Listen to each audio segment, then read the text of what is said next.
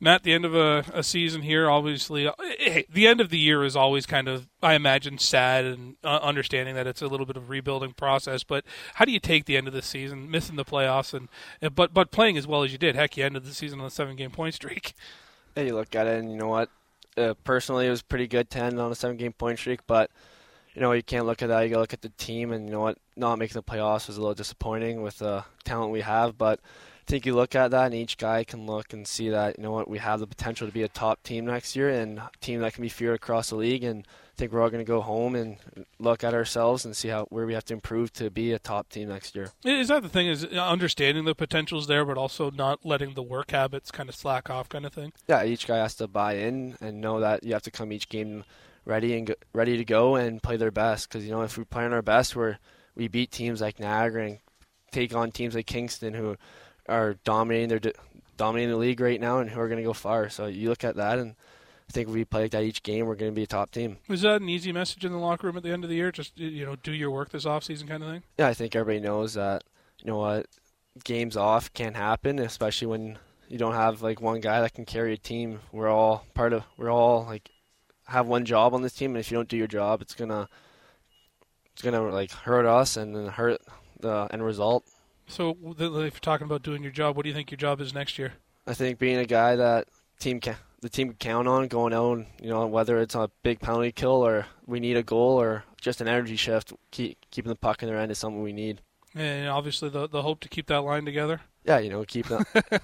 If that line's together, it would be amazing. We got great chemistry, but if I get to play with someone else, and I'm gonna try and keep the same chemistry going with them. But playing with Petty and Strome is what I want to keep doing, and it's been successful, and why not just keep it going? What was it about the group that ended up working so well through the stretch here? Because it just, everybody watching, you and Petty would fly down the wings, and Strome would find his way through the offensive zone. You guys would be going like, it's just flying around, and he'd just kind of float through the middle and find that perfect spot and wait for you.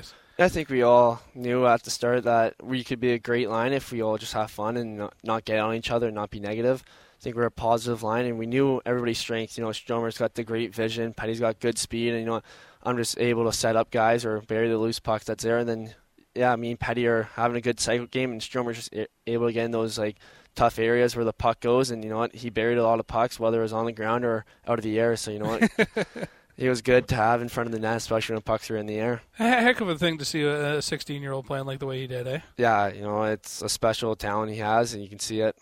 And things he's going to do next year will be insane, and I'm excited to see his journey to be a top-round pick next year. I'm going to bug you about something you said too earlier about yourself, calling yourself a setup man.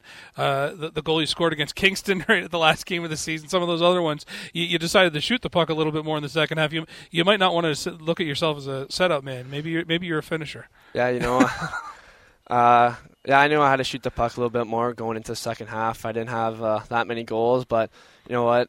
The points were coming, but I just knew that as a top-line guy, I couldn't be finishing games with 3 shots. I needed 5 to 8, and I think I had those shots going in. And then, lucky enough, like 2 or 1 were just going in a game, and I just knew that if I was shooting them on net, whether if there's from a bad angle or good angle, there's a good chance of it going in. So at the end of this, Matt, what's the plans for the off season for you? I know everybody's going to say hit the gym, work out as hard as you can, like we already talked about. But is the hope to get invited to a camp? Is the hope to somebody else take a chance on you on an NHL kind of way, or what's the hope? I think the hope is to go into the draft. I'm going to watch it, of course, and hopefully my name's called. If not, hope for a camp invite, but whatever opportunity comes my way, I'm going to make the most of it and just see what they have to say about me and use it towards my game next year and show them that, I am willing to do what they want me to do to be an NHL player. Well, was getting passed over on the draft last year maybe some motivation this year? Yeah, I heard what they had to say about me when I didn't go, and, I listened to it,